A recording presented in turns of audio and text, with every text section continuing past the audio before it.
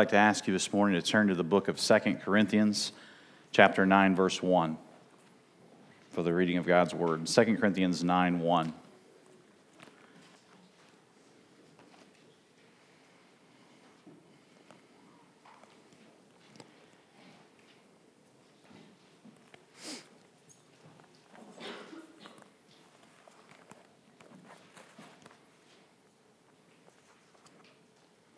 Now it is superfluous for me to write to you about the ministry for the saints.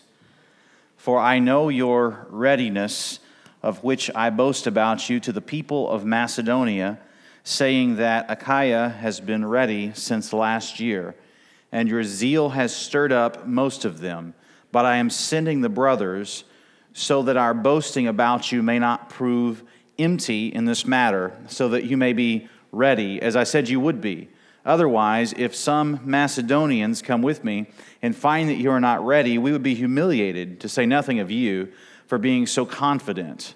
So I thought it necessary to urge the brothers to go on ahead to you and arrange in advance for the gift you have promised, so that it may be ready as a willing gift, not as an exaction. Verse 6.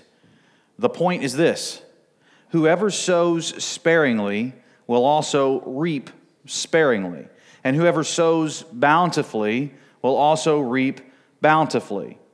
Each one must give as he has decided in his heart, not reluctantly or under compulsion, for God loves a cheerful giver.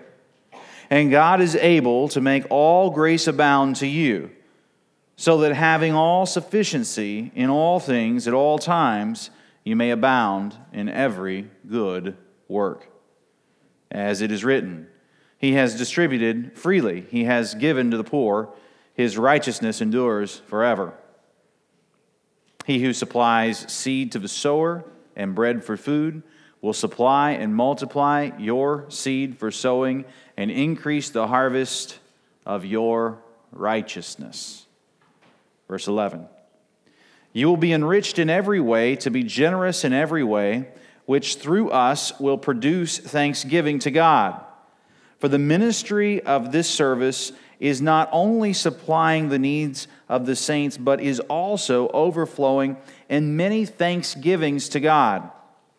By their approval of this service, they will glorify God because of your submission that comes from your confession of the gospel of Christ, and the generosity of your contribution for them and for all others, while they long for you and pray for you because of the surpassing grace of God upon you. Thanks be to God for His inexpressible gift. May God bless the reading of His word and minister grace unto all who hear. With regard to giving, we've discussed the need for fiduciary responsibility and integrity. We've discussed being in touch with the real needs of the saints, examples of church testimonies of sincere need and also sacrificial giving, whether it's the need in this case of the Jewish believers or the case of the Macedonian givers. We're moved by testimonies of grace. We've seen how the churches of Corinth could learn from the Macedonian churches about being more sacrificial in their giving and with regard to their financial goals. And today, we keep integrity in giving and those motivations for giving in view as we come to our third in a three-part series from 2 Corinthians 8 and 9, cheerful giving. First, we're going to see in verses 1 through 5, the preparation to cheerfully give. The preparation. Secondly, we're going to see in verses 6 through 10, the point to cheerful giving. The point to cheerful giving. And thirdly, in verses 11 through 15, we're going to see the praise that results from cheerful giving. The praise that results from cheerful giving. And so, if you're taking notes in your little scripture journals, or if you are taking notes on something else, or if you memorize how the flow of the sermon will go from an expositional sermon, like a good Baptist pastor, I use alliteration today. 3 P's. Preparation, point, and praise. Preparation, point, and praise. So let's take it on its parts. First, let's look at the preparation required to cheerfully give. I don't know about you, but whenever I'm not prepared to do something, it makes me a little bit nervous. I don't like to be caught off guard. I imagine most people are like that, especially when it comes to financial matters. You like to have a plan. You like to be communicated with. You don't like cajoling or exaction. And I suspect that this text is an everyman kind of text with regard to that. There's a certain amount of preparation that is required, not for me to give. I might give, not necessarily cheerfully, but I might give anyway in a moment of inspiration. But if I'm going to give consistently with cheer, I want to be prepared. And this text screams about the preparation required if a gift is going to be given cheerfully. And I think that the text here shows us how important it is that finances are communicated one to another with regard to the church if, in fact, giving is going to be cheerfully made. So look at what the church leaders describe as over-communication in verse number 1. It is superfluous for me to write to you about the ministry for the saints. It's over the top. It's extra communication. I don't know, your translation, if you don't have the ESV, it may say some other phrase. There's different ways of saying it, but it's all communicating the same precept. And the precept is this: I don't need to tell you anything else about the needs of the saints and the ministry of the saints with regard to giving and receiving. But I'm going to anyway, because he goes on to say more things. Well, what can we mine from that as believers today? I think what we can mine from that is, if we're going to give cheerfully, there's an amount of communication that needs to occur so that we're prepared to give with cheer. We shouldn't be making an 11th hour decision about, for example, giving a sum of money in keeping with our income, like 1 Corinthians 16 says. So to give with cheer, there is a need to have what we might consider, if we're pretty quick on the trigger, over-communication. And I think that's the meaning of the very first stanza, the very first verse of our passage. It's superfluous for me to write to you about the ministry of the saints. Verse 2, for I know your readiness. I know this. I've already boasted about your readiness to the people of Macedonia. I've talked to them about how ready you are to give. And you've been ready for a year, he says in verse 2, to finish what you started, to pick up on the verses from chapter 8. And you've been ready for a year to make this gift. And your zeal, your exuberance, it's stirred up most of them. And so these churches, it's not that they're trying to outdo one another so much as they're being inspired by one another. They're being educated and informed by one another. And there's a preparation going on in the global church so that individual churches will meet needs and will be a part of ministry and mission in their Jerusalem, Judea, and to the uttermost ends of the earth. And verse 3 says that the apostle is sending the brothers so that their boasting about the Corinthian believers wouldn't be empty in this matter, but that they would still be ready, because he said they would be. So verse 3 references the brothers, and we looked at this last week at the end of chapter 8. It's the brothers of Titus, and then a kind of well-known preacher, a preacher of note, a famous preacher, and then another brother. And so we think that there was Titus, and then a brother from the Macedonians, and a brother from the churches in the region of Achaia, where Corinth was located. And we think that those three brothers we know that they're part of the team that carried the liberal gift, the extravagant gift from the churches there over to Jerusalem to help out with the Jewish believers. And the Apostle Paul expressed some humility with the way that he's handling this. He didn't just pull his apostle card out and say, you just trust me, I'll take care of the money. There's some responsibility that's exhibited here by bringing these brothers in to take them. And what I want to emphasize with this first point is how important it is that we are prepared to give so that the giving is cheerful. Paul's writing superfluously. He's writing over the top about financial matters. It's important that we do communicate as best as we can over the top about financial matters. It's one of the reasons that we have 5 scheduled members' meetings a year. It's not to argue over the color of the carpet. We can't even afford to replace the carpet, for crying in a bucket. I mean, that's not why we meet. We don't meet, to argue over little tedious things. We really do meet to over-communicate the finances, to figure out what the needs are in the global church and figure out how we fit. And those are the kinds of conversations that we have. And I want everybody to be on the same page with that, quite literally. Like, you'll pick up a packet after church today, if you're a member, And if you're preparing to be a member, you'll get this soon enough, and you'll grab that packet, and 2 weeks from now on a Sunday night, we'll meet as members like we do 5 times a year, and you'll have a budget report, and you'll look through and you'll see what's in there, and you'll see the income statements, and you'll figure out what your giving is going toward and what you might want to give toward and what missionaries we support and these types of things. And that's important. It's important to be superfluous about financial matters, because for us to give cheerfully, we need to be aware. We need to be aware of what's going on around us.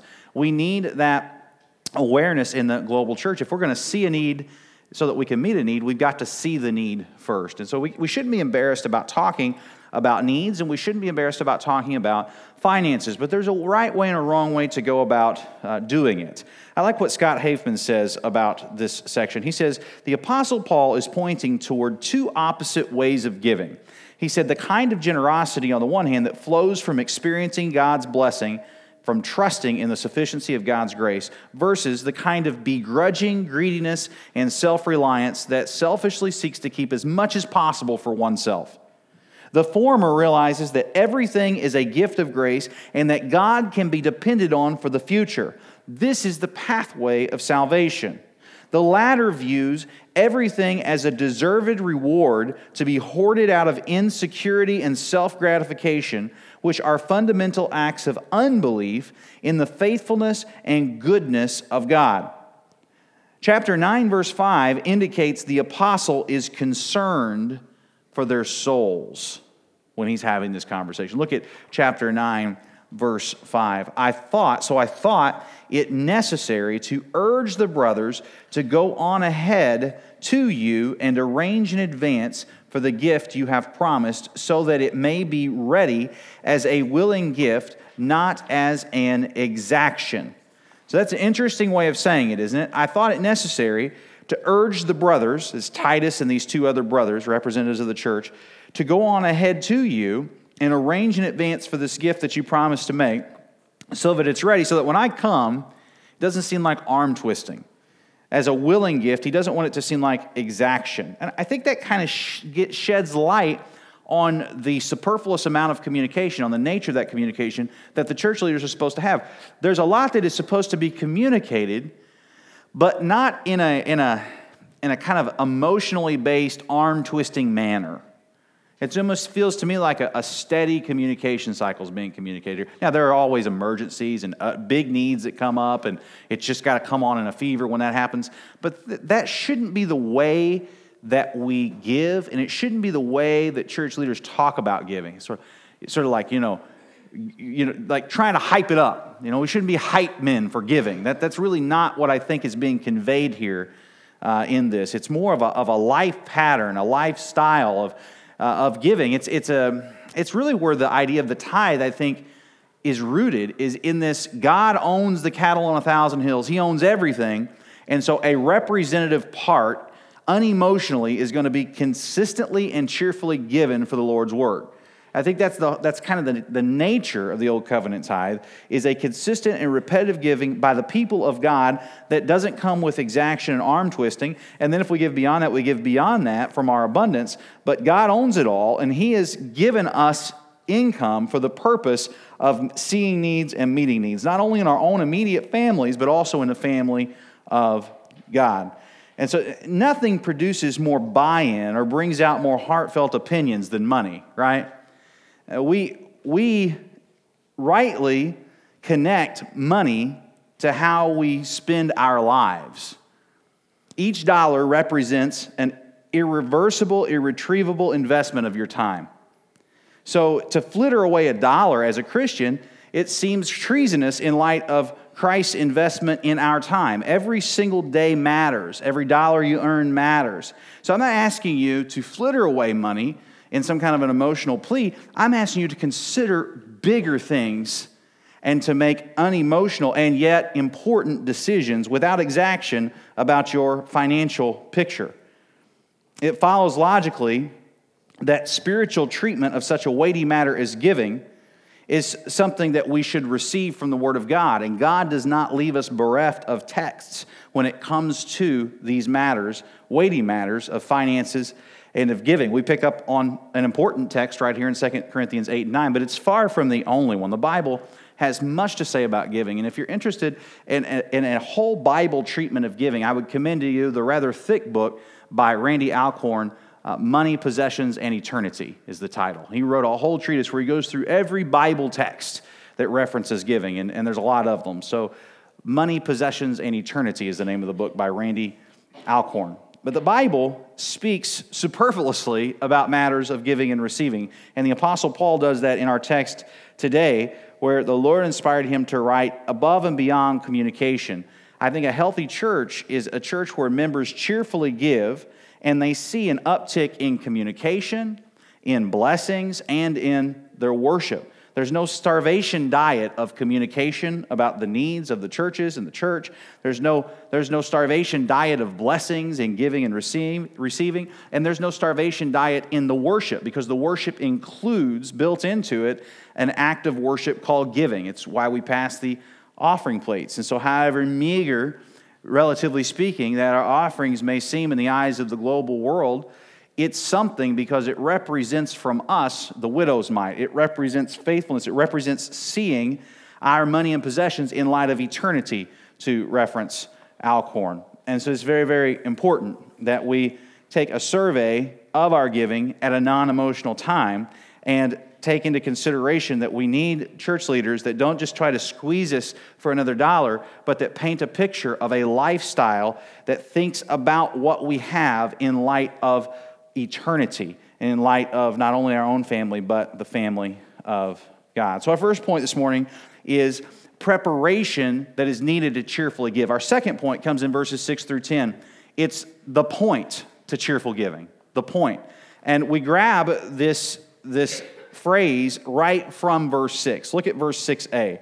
The point is this.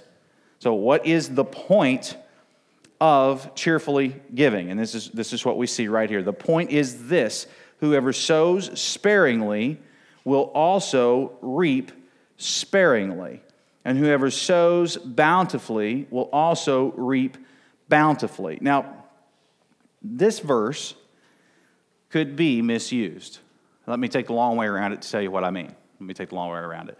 There are what's called out there cheesy, cheerful dad jokes. You know, those dad jokes that you tell that are cheesy. You probably know what I'm talking about. I've got a whole bunch of them. Matter of fact, I got a little booklet of dad jokes given to me for Christmas by my kids. And so it's almost like self-inflicted punishment, because they give me this gift and I use it, and now they're like, oh, Dad, stop telling the jokes. One of the jokes that I tell, and it's just kind of become one of my steady ones. I'll probably mess it up because I'm using it in the sermon, but it's, have you heard the one about the broken pencil? There's a dramatic pause, which is right now. And you say, I would tell you about it, but it's pointless. That's cheesy dad humor right there, okay? I would tell you about it, but it's pointless. The thing about giving is it's pointless if you don't understand the big picture. It seems very a la carte. It's just sort of like, well, maybe I did that, maybe I felt good about it, and I had some emotional or euphoric reaction to it. But there's no kind of big picture. Christians are the big picture people, if we're anything, aren't we? We're the people that's looking not just at this little life, but all of eternity and all of eternity past. And we're seeing the creator, the author and finisher of our faith in the midst of all of it. I mean, we're nothing if we're not big picture people, right? And so that's the point. It's pointless otherwise.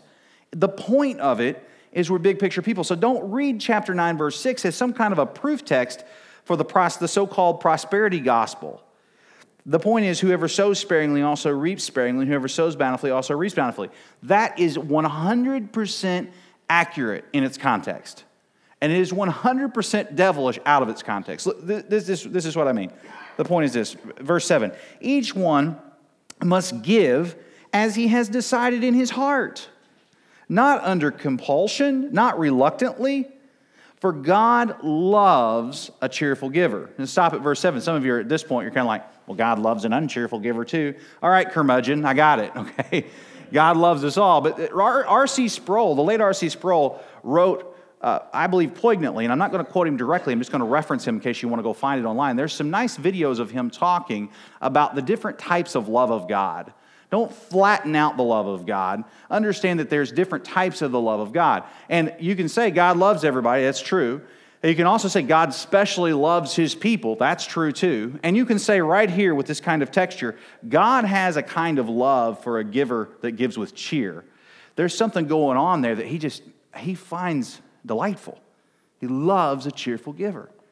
Now, I don't mean to over-spiritualize this from the standpoint that like every time my wife puts the check in the offering plate for us every single week, she's got to have some sort of a giddy feeling about it. Like she's cheerful, like make sure and smile as you're putting the thing in the plate. I don't mean that. I don't think the text means that. I think what the text is saying is, overall, are you glad to be a part of God's global kingdom? Are you glad to be a part of what God's doing, past, present, and future? Do you see what little bit you got right now, or a lot of bit, if you seem to have relatively a lot of bit, in light of the whole thing? You see, and that's what makes this sowing and reaping begin to go just to the next level of depth and meaning in your life, because it says in verse 8, God is able. So God loves, this becomes about God now. And God is able to make all grace abound to you. God's able to do that, right? So it's a statement of faith when we give. So that having all sufficiency in all things at all times, you may abound in every good work. God is able to make grace abound to you so that you may abound in every good work. Look at this reciprocal relationship from God to us vertically. We're also going to see it horizontally in a moment, person to person. But God is able, consider it vertically. God is able to make grace abound to you so that having all sufficiency in all things at all times, you may abound in every good work. And then to bolster his point, he cites the Psalms and he cites the prophets. Look at verse 9. And as it is written, he's citing the Old Testament here, he has distributed freely, he has given to the poor, his righteousness endures forever. And don't let this get past you. He's quoting Psalm 112:9, which we read Psalm 112, our service leader did earlier. And the 9th verse here, he's citing, but don't let the significance of this get past you, because it answers that nagging question about sowing and reaping. Notice the word righteousness. His righteousness endures forever. When we talk about sowing sparingly and reaping sparingly, and sowing bountifully and reaping bountifully, he's framing that in the context of righteousness. His righteousness and your righteousness. Or, to take it theologically, his righteousness imparted or imputed to you. Listen to how he talks about this. Look at verse 10. He who supplies seed to the sower, so God gives seed to the sower, and bread for food, he will supply and he will multiply your seed for sowing and increase the harvest. And you could just stop right there. If you would leave the genitive phrase off the end of that sentence, you'd be like, health and wealth gospel, prosperity gospel, go get it, right? Sowing and reaping, sow a seed and I'll give you more, right? And I can stand up here like some of those false prophets, false teachers, false preachers do, and I can call for your money that way. If you'll just sow a seed in that plate, you'll be all right. That's not what this text means. It's pulling it out to make a proof that it's not meant to make. Look at the ending of the verse. He who supplies seed to the sower and bread for food will supply and multiply your seed for sowing and increase the harvest of what? Of your dollars and cents? Or of your, say it with me, righteousness. So I am definitely a sowing and reaping kind of preacher. When you engage in the ministry of giving and receiving by faith, what you're doing is saying, not by exaction, not being cajoled, but when you cheerfully give a sum of money in keeping with your income, what you're participating in is God's means of grace, his ways of meeting needs in his kingdom, come as it has been made known in the church now.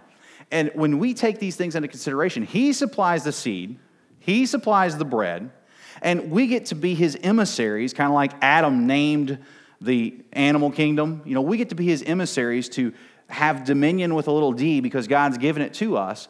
And what we can count on in return, we might get money in return. I mean, the Proverbs tells us if you invest money wisely, you're probably going to get a return on it. But it's not a guaranteed thing. God's not a cosmic slot machine.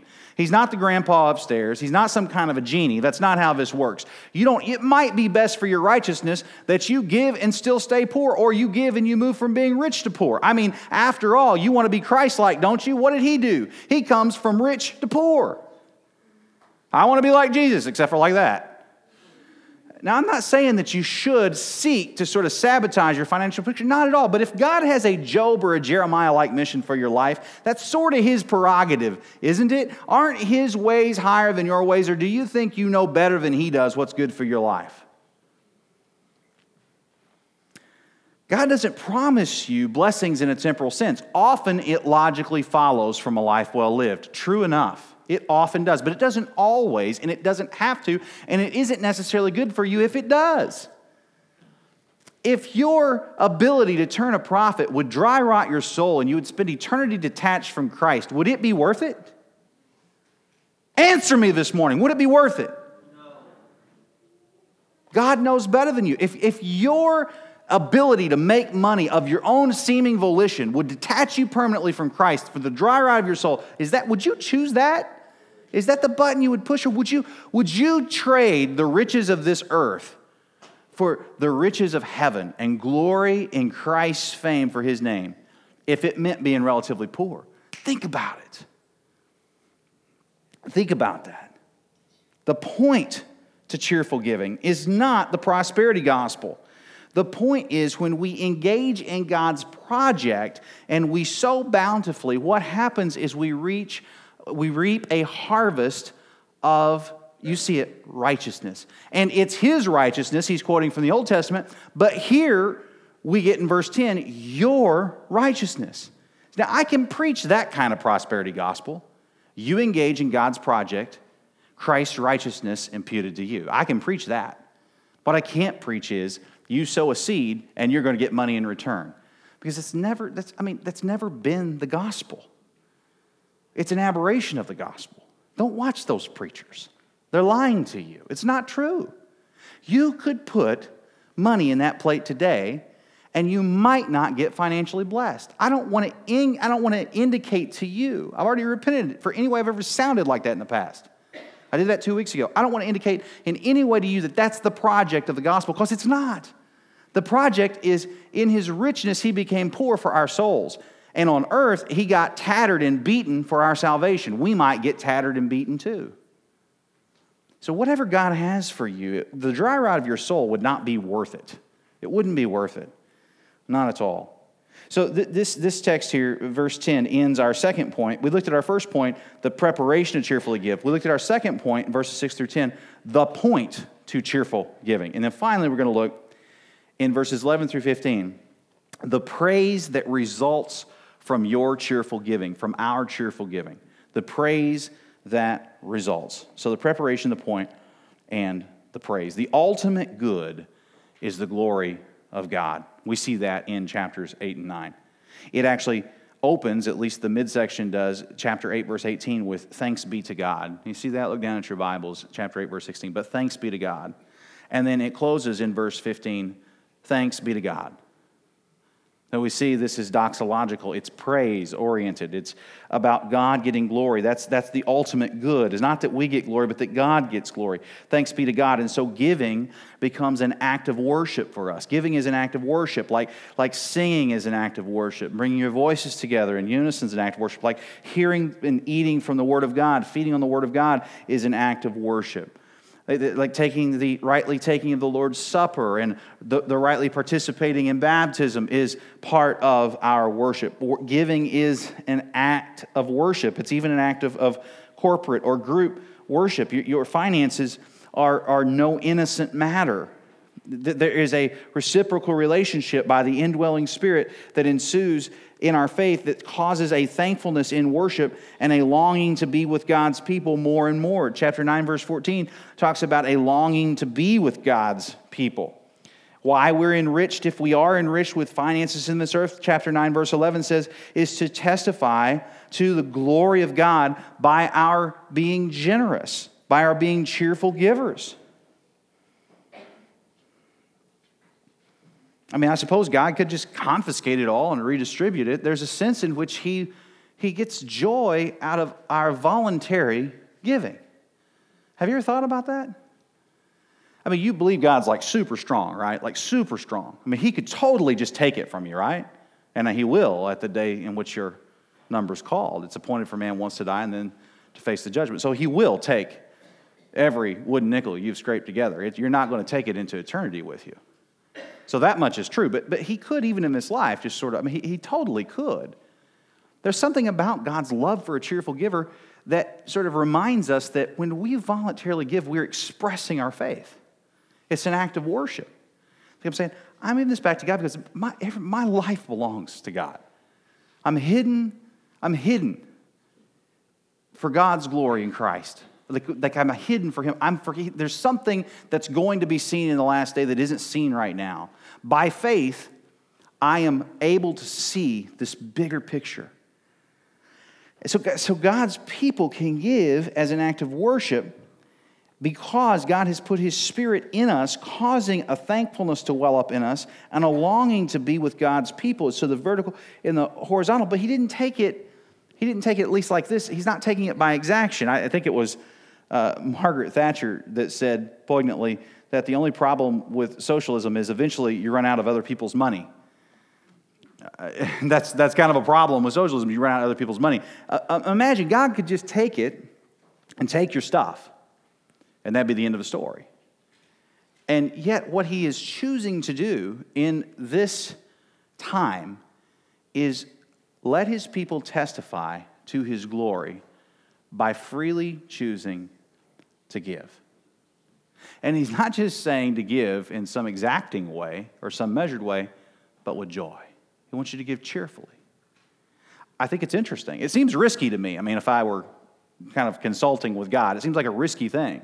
And yet God knows better than I do that this is the best way for His gospel project to occur, is that we would freely give, that we would testify to something that we see by faith that's bigger than what the world sees with just dollars and cents with regard to money and possession and eternity. And praise ensues when this reciprocal relationship with His riches for our joy and with our riches for the believers' joy, something comes there that is really, really special with a right understanding of the seed and the sower with regard to a harvest of our righteousness. There is something there that is special and that is meaningful and that is eternal. The reason for your cheerful and non-compulsive and non-reluctant and pre-decided and ready to giving, for the reason for your submission to Christian giving is your confession of the gospel of Christ. Look down at verse 13 to see that in no uncertain terms. By their approval of this service, they will glorify God, the receivers of the gifts. They will glorify God because of your submission. And where did that submission come from? He's grounding it in where it should be grounded. The grounding is your submission to giving and receiving. Your submission to being open-handed with God comes from your confession of the gospel of Christ. It comes from your confession of the gospel of Christ. God loves, God's able.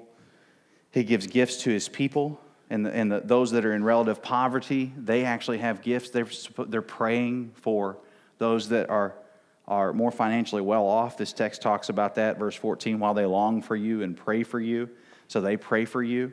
So this grace is not just about having stuff. This grace is about a greater kingdom, that in our relative poverty, we're being made rich. And those that have resources are being humbled by the gospel, and they're giving out of the grounding of their confession of the gospel. So in a very real sense, what we are about here is John 3:16, right?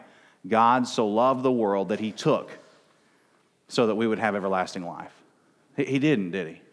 In a very real way, this gospel is coming, it's being preached when we treat giving cheerfully as an act of worship. For God so loved the world, not that He took, but that He gave. His whole project was precipitated on freely giving something for your salvation. And He just gives us, as image bearers and as saved people, He just gives us this opportunity, grounded in our confession of the gospel, to practice our faith by cheerfully giving. I mean, that's the point. And we get all obstacles that we can out of the way by having, at our best times, church leaders that over-communicate superfluously in preparation for giving. Over-communicate the needs in the global church. Over-communicate, that we're supposed to do that. We should never grow weary of doing good with that. Like we should over-communicate. And then what's the response is we reciprocally, we give. And we give cheerfully, and we understand the point, and we see God's work done, and He gets glory. He gets praised. Thanks be to God, this text ends. It's grounded in the gospel. So don't ever consider your giving as ancillary and separate from your worship and your singing and your hearing the preached word and your interaction with the saints. Your giving is inextricably tied to the whole picture of your faith. And that's what 2 Corinthians 8 and 9 is screaming loudly, I believe. I will conclude with a poem, a poetic expression by the late C.T. Studd. He was wealthy. He was the wealthy son of a British businessman in the late 1800s. And he was educated well at Cambridge. And he left all of his wealth to be a part of what became known as the Cambridge Seven as a missionary to China first and then lastly to Africa, where he died in the early 1900s. And he's most known for this poem, and it has the refrain in it, "Only one life will soon be past, only what's done for Christ will last." Based on those two lines, here's a piece of the poem that C.T. Studd, the late C.T. Studd, wrote. Let these words minister to us as they're theologically rich. Two little lines I heard one day, traveling along life's busy way, bringing conviction to my heart, and from my mind would not depart.